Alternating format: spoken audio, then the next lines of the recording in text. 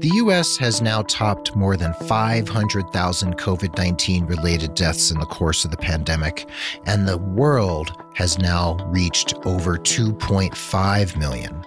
We're coming up on a year into this pandemic, so let's talk all about it right here on this special bonus episode of The Nurse Keith Show. Hey there, welcome to The Nurse Keith Show.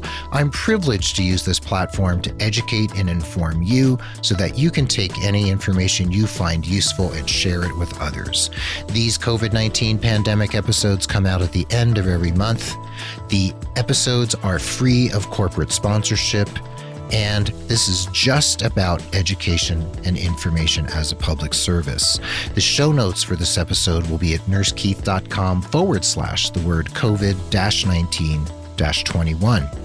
Remember that anything I share during these episodes references the most up-to-date information I can access, as well as my personal opinions. The situation is always changing, so something I share may have already changed by the time this episode airs. And also, nothing I share is meant to contribute to diagnosis or treatment of COVID-19. Please consult your healthcare providers, the CDC, the WHO, your Department of Health, or any other source that you trust. Thanks for understanding. Stay safe, keep informed, and thanks for being here with me. Now, as I mentioned just moments ago, the United States has surpassed 500,000 deaths in the course of the pandemic. The world has now surpassed 2.5 million deaths. And an ongoing question that myself and many other people are pondering is why, if the U.S. is only 4% of the world's population, why do we have more than 20% of the overall deaths from COVID-19? Food for thought, and something we're going to be unpacking for a long time to come. Now, speaking of deaths in the United States, California has now surpassed 50,000. That's roughly 1 in 10 of all coronavirus deaths in the United States. While the surge in LA and other cities in California seems to have peaked and is now declining, just like rates are declining around the country, those are some pretty stark numbers. And speaking of stark numbers, how do we contextualize the meaning and the level of loss of more than 500,000 Americans and more than 2.5 million people worldwide? How do we even begin to take this in? You know, the collective and individual grief around the country and around the world is enormous. It's nothing any of us have ever seen before. And recently, I was re-listening to an episode of Dr. Sanjay Gupta's CNN Coronavirus Fact versus Fiction podcast. And Dr. Gupta was interviewing someone who was discussing this notion of compassion fade, which is where our brains basically can't comprehend or take in a particular number. We can't think in terms of 500,000 people dying. We can't really personalize that number. So compassion fade is really a thing. And I'm going to put a link to that episode in the show notes because it's a very important conversation. It's only 12 or 14 minutes long, but it's really worth listening to because this whole notion of how our brains can't really fathom such numbers really can help us put into context how do we take in this information? How do we sit with what's been going on these last almost 12 months now and just feel it in our bodies, feel it in our hearts? And, you know, I'm feeling fatigue. I'm feeling pandemic fatigue. Are you? I bet you are. I bet almost everyone is. We're either fatigued from all the death and the suffering. We're fatigued from the mask wearing and the social distancing and missing our families and missing special gatherings like funerals and weddings and birthday parties and just getting together with people just for fun. I mean, the level of loss and the types of loss we're all experiencing is just astronomical. And I still am just having a hard time wrapping my head around what's going on and how I even feel about it at this point here at the end of February 2021. And speaking of contextualizing and looking at, the microcosm, the macrocosm, what's happening here in the States where I live and looking at what's happening around the World Health Organization just warned just this past week that as many as 20 poor countries are in urgent need of oxygen, as more than 500,000 COVID-19 patients in those low and middle income countries around the world need oxygen treatments every day. This isn't even talking about the lack of vaccine rollout in poor and middle income countries around the world. The issues I've talked about of social justice and equity on this show before in relation to the pandemic, these are ongoing issues, folks. I mean, if our rich countries like the US and countries in Europe, et cetera, are able to roll out the vaccine and protect their citizens, what's happening in Jamaica, where I have friends and a godson, and what's happening in Haiti, where members of my extended family have family members and loved ones? What's happening in Sierra Leone and places all over the world that can't access vaccine and can't access the treatments that we are privileged to access? Speaking of privilege and access, in universities and colleges around the United States, many have tried their best and are still trying their best to bring students back. They're trying to have more face-to-face learning and have students have some semblance of normalcy on campus. And you know what? More than 120,000 virus cases have now been linked to American colleges since the start of 2021. That's just in the last 2 months. So as much as we want our kids back in school, as much as we want our college and university students back on campus, this is still an issue. We're still facing these challenges, and wrapping our heads around this and figuring out how to make this work for everyone and to get some normalcy back in our lives. That is one of our pressing challenges today and will continue to be for some months to come. Now, in terms of the vaccine rollout, I'm sure every single person listening to this podcast has been hearing lots of stuff about the vaccine rollout, whether in your local town, in your state, in the country where you live. We here in the United States have been behind the 8 ball since the Trump administration first had a hard time getting this ball rolling. And the Biden administration is doing their best as well. And, it's still a bumpy ride. The storms that happened around the United States just a couple weeks ago, they really messed with distribution. Millions of doses were not delivered during that very difficult weekend around the country when we had bad weather in almost every state. And, vaccination is starting to speed up now that the storms are over and distribution is really kind of coming back online. But we still are experiencing inequities. We're still experiencing shortages in local areas, and many, many people are frustrated. We've had lots of people jumping the line. Talk about privilege. There's all sorts of reports of wealthy people able to skirt that line and get a vaccine from their concierge providers, for instance. There's people who have been going across state lines where it's easier to get a vaccine and jumping ahead of others. Gosh, the rollout of the vaccine and the ability of the people who need the vaccine to get it has been such a source of frustration.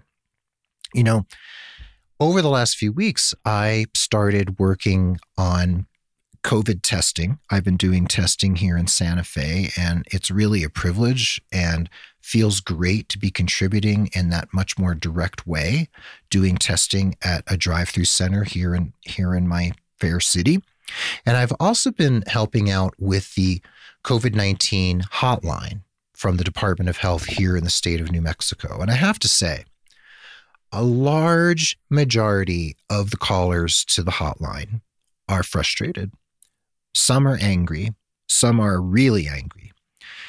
We have people calling who really feel that they really should be vaccinated by now or getting an appointment for a vaccine, and we just don't have enough to get them in there. We're still stuck on Group 1A, healthcare providers, people over 75, first responders, and we need to be moving on to other populations. But if the federal government can't get the vaccine to us and we can't get the vaccine to the people, the hotline is going to be lighting up with frustrated callers. And that's what's been happening in my experience. And, it's a privilege to work on the hotline.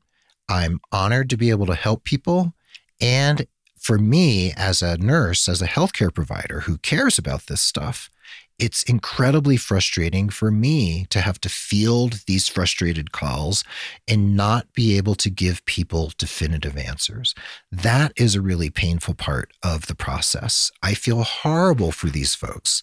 I feel terrible for people who are vulnerable and want to get vaccinated or work on the front lines as grocery clerks or work in pharmacies, et cetera, and they can't get their vaccine.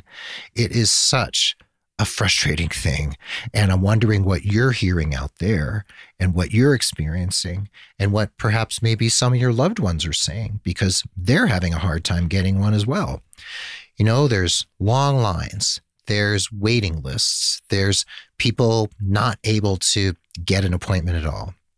And this has got to change, folks. I mean, this is the United States in 21st century. We need to be able to roll out a vaccine and do it efficiently and well and professionally and get it in the arms of people who need it. Speaking of the vaccine, a good piece of news I just heard today is that the Food and Drug Administration just approved Pfizer's request that their vaccine can now be kept at normal freezer temperatures and not at those deep freeze temperatures that's been such a concern for the cold chain and for transportation. And this is one thing that might really help the Pfizer vaccine specifically get to more communities where that type of deep freeze capacity doesn't exist.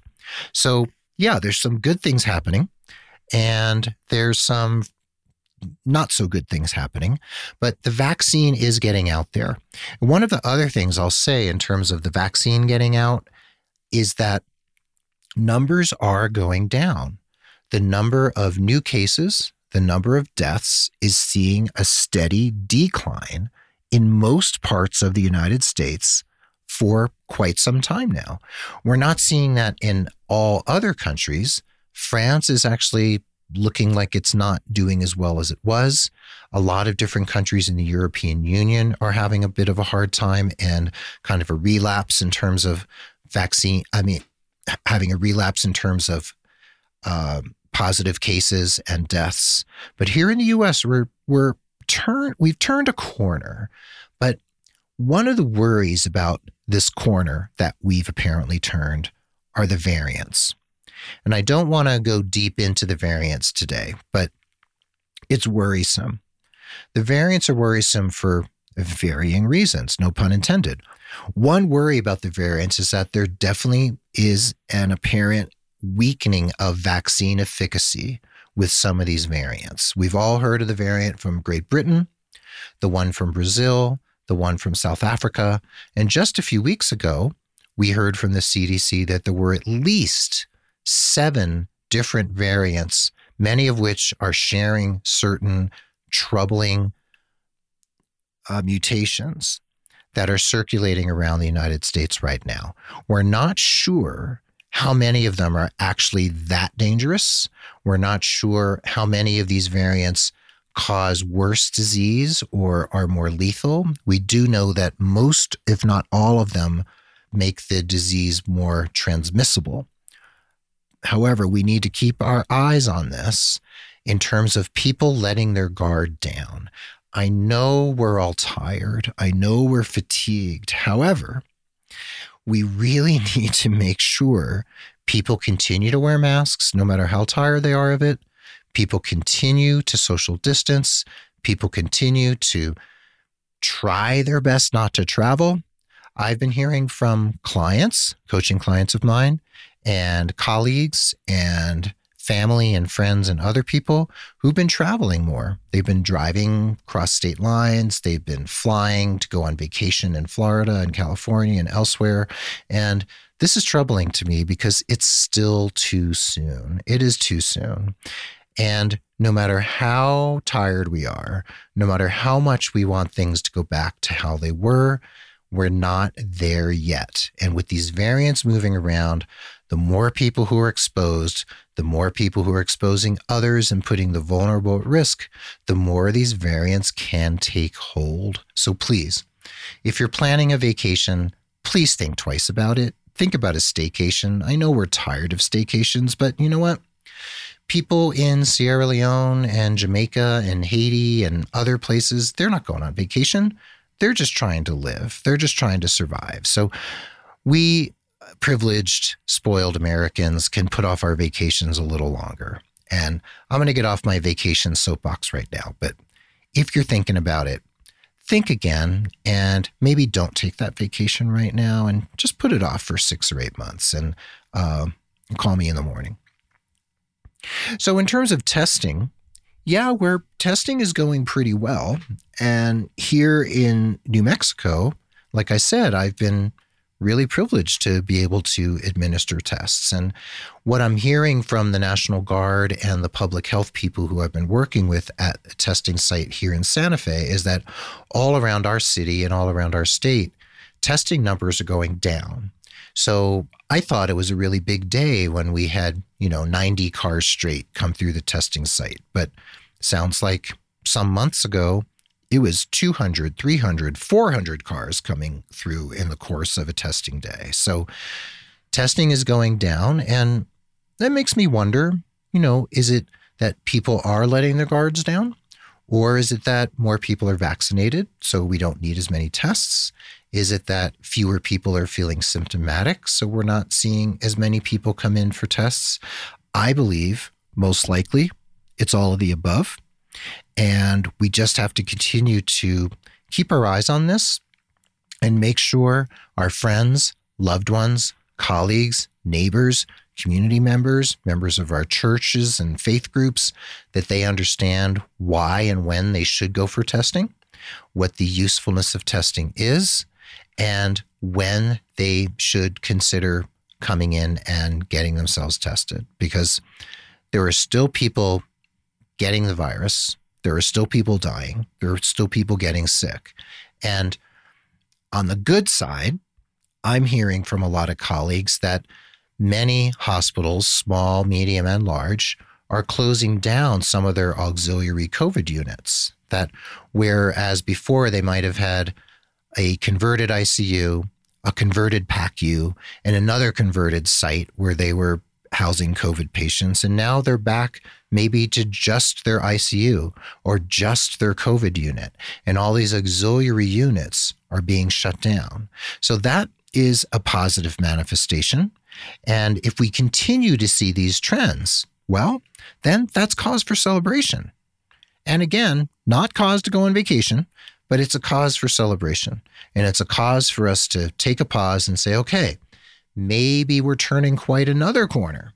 Maybe we've gotten even further with this pandemic, and maybe that glimmer of light at the end of the tunnel is becoming more than a glimmer. Maybe it's becoming a little brighter and larger, and we can really see the end in sight. I personally don't see the end in sight yet, but I see that we're getting there. And I am feeling guardedly optimistic. I read a lot. I listen a lot. I talk to people a lot. So yes, I'm seeing the signs. I'm seeing the signs that we're doing better, but I want to see more signs. So let me know what you're seeing in your neck of the woods. I'd really like to know. And these are exhausting moments in our history and in our lives when a year into this pandemic, we want to put it behind us. And we're almost there, folks. Hang on. It is going to end. And this virus is going to become one of those circulating viruses like the flu eventually. And it's going to come around every year and, wreak some havoc like the flu does sometimes, but it's not going to be what it's been. So we're getting there. We're getting closer. So please, if you're thinking about not getting vaccinated, get vaccinated. We really need as many people to be protected as possible. I've gotten both my Pfizer vaccines, and I'm very, very happy to have done so. And I feel very privileged to have received them. Now, something I'm really, really concerned about right now are the reports I'm hearing of nurse attrition from the profession. Maybe you know someone who's left the profession or left their job because they just can't take it anymore. There was a story on CNN recently, I will have a link in the show notes, about nurses quitting hospitals due to the COVID-19 pandemic. And one thing the CNN article was pointing out was that there are systemic problems in healthcare and nursing, which we are all aware of. There's many systemic problems, and many nurses are saying that the pandemic has just thrown them into relief and often made them worse. So either they're more apparent or they've been exacerbated. What are those problems? We've talked about these on the show many times. Long hours, staffing issues, nurse-patient ratios, burnout. All the issues related to for-profit healthcare. Nurses feeling unsupported and unseen by administration. Nurses feeling like they are so much cannon fodder on the front lines of this pandemic. We need, as a profession, to figure out what the hell's going on with our profession, why people feel the way they do, why nurses are leaving the profession in droves, and what we need to do to stem the tide. If we're having a nursing shortage in places all over the country, which we are, why is that shortage happening? Yes, nurses are retiring in very large numbers because the baby boomers are aging out and they're retiring, and good for them for retiring, especially in the midst of a pandemic. We do have a lot of people wanting to go to nursing school. We have lots of nurses being churned out of nursing school, but we also have a lot of nursing students or potential students being turned away because there aren't enough professors. So we've still got some issues here in our profession, and we need to figure out what to do about it. We need a retooling of nursing. We need to take a deep, hard, honest, clear-eyed look at ourselves and say, okay, what's with all the bullying and incivility? What's with all the internalized depression? What's with the racism in nursing? What's with the classism in nursing? What's with nurses saying, oh, she's a school nurse, she's not a real nurse, or she works in a clinic, not a hospital, she's not a real nurse, We're all real. Pinch ourselves, we're all real. We all have roles to play. And there is no room for bullying and incivility, nurses treating each other poorly. And there's no room for hospital administrations and healthcare organizations treating their nurses like so much cannon fodder. We nurses need to speak up.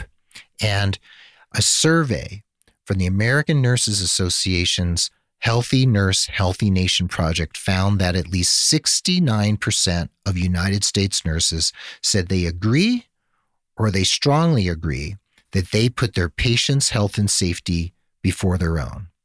And an American Nurses Association survey conducted in December of 2020, just a couple months ago, found that close to 75% of nurses reported feeling exhausted in the last 2 weeks. Not unexpected in a profession where folks are on their feet all day for hours and hours and hours, often feel very unthanked, feel very unrecognized, feel like the public don't really understand what they do, and they feel unseen. And, banging on the pots and pans is great, like we've talked about before. Signs like heroes work here, the signs are nice. It's a nice touch. However, nurses need to be paid well. They need to be treated with respect. They need to be taken care of by their employers. They need to be cared for and respected by their fellow nurses, by physicians, and by others. And they need to feel that the work they're doing is important, that it's valued, and that what they're doing makes a difference. So in terms of the public understanding what nurses do, there was a video on the New York Times just recently. It's 15 minutes long, and I will put a link in the show notes. And this video is two nurses in Phoenix, Arizona. They had body cameras strapped to the front of their uniforms, and they were working in a COVID ICU in Phoenix. And we got to see, and the public got to see, what these nurses do and see themselves and experience throughout the course of their work in a COVID ICU. It is pretty mind-blowing. For those of you who work in that milieu, it's probably not surprising at all, but in terms of the public truly understanding what nurses are capable of, that nurses don't just hold hands, that they don't just put on Band-Aids, that they save lives. Nurses are scientists. Nurses are healthcare professionals with critical thinking and with, incredible amount of intelligence, emotional, intellectual, and otherwise. And this film is very, very important. And I hope you'll watch it, and I hope you will share it with your family, friends, colleagues, community members, neighbors, so that they can truly see what nurses are going through on a day-to-day basis out there on the front lines. And if you've been working on the front lines, thank you. Thank you from the bottom of my heart. I just started just recently doing the testing and the hotline work. And, I've been supporting you all and cheering you on from the sidelines. And I feel like doing the testing, I'm still on the sidelines. Those of you who are caring for those patients day in and day out in the ICU, in the ER, in the step-down unit, blessings to you and gratitude to you and a deep bow of compassion and thankfulness to you. So here we are, 1 year in. Hopefully we don't have another year to go. Hopefully by this time next year, let's say Valentine's Day 2022, we won't be wearing masks. Please, we won't be wearing masks. We'll be able to be with our families and get back to some notion of normalcy. So please take care of yourself. Do your good work out there and make sure that you get the rest and the self-care that you need to continue going. Well, there you have it. Thanks for listening to this special COVID-19 bonus episode of The Nurse Keith Show. I'll keep bringing you these episodes at the end of every month. The show notes for this episode are at nursekeith.com/COVID-19-21. There'll be some of these important links there for you to check out, including that 15-minute film from the New York Times. I hope you feel informed and empowered from this episode. Please take inspired action every day to educate, inform, and calm your friends, family, loved ones, colleagues, members of your community. And please take care of yourself. The Nurse Keith Show is a proud member of the Health Podcast Network, one of the largest and fastest growing collections of authoritative podcasts on health, healthcare, medicine, and nursing. And you can check them out at healthpodcastnetwork.com. The Nurse Keith Show is adroitly produced by Rob Johnston of 520R Podcasting, and Mark Cappy-Speason is our stalwart social media ringmaster. A round of applause and a deep bow of gratitude to Mark and Rob for keeping the wheels turning in the right direction. Stay safe, stay informed, be the nurse and healthcare professional who does the right thing in the face of the COVID-19 pandemic. This is Nurse Keith saying adios till next time from beautiful Santa Fe, New Mexico. See you soon.